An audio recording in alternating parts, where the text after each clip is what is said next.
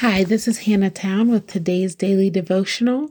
We have made it to the end of the week, and today we are in First Peter 5.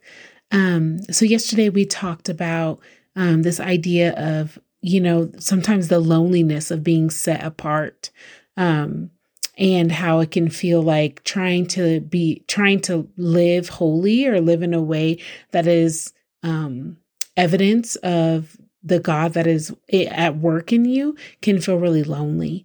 And as we are living out that example, it kind of talks about in First Peter 5, this idea of humility. Sometimes when we come to walk with the Lord, just speaking from experience, when I first came to really walking with the Lord, and I was experiencing all the things that God was doing in me and really striving to live out the fruits of the Spirit and be kind and loving and patient. One thing I did forget about was humility.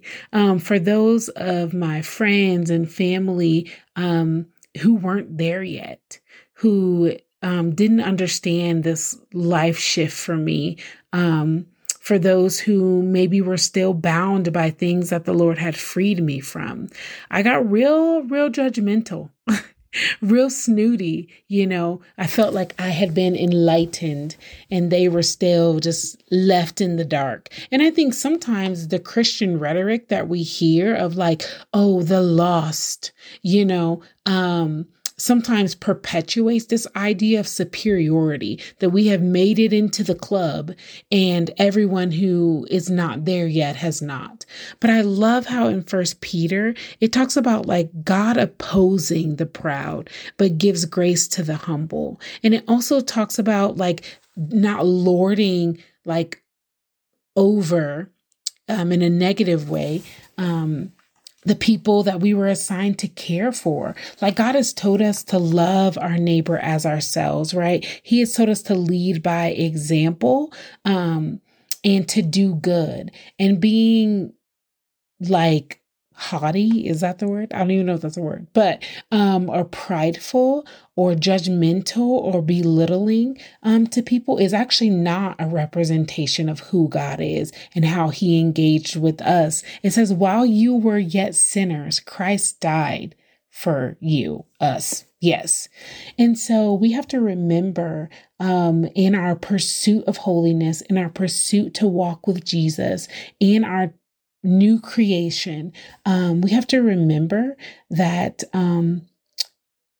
God has forgiven us much, and that it is only by his grace that we are where we are, or that we can even know him, have faith, is only by him, just to keep us a little humble. And so as we go about for the rest of this week, I pray that we would be people of humility. Not only people who are striving to walk in righteousness and holiness, but people who really want to love others, knowing that that is the most beautiful representation of the Christ that lives in you, is when you love your neighbor as yourself. So thank you for letting me do devotionals this week with you. Let me pray for us to close out our week. God, we thank you for your Holy Spirit that lives in us. God, we thank you that you are transforming us day by day, that you are renewing our minds. Lord, we thank you that it is not by our own merit or the good things that we do that we are loved by you, but it is simply because you love us, you created us. And so we thank you for that. Lord, we thank you that you have set us apart. We thank you that you guide us into life more abundantly.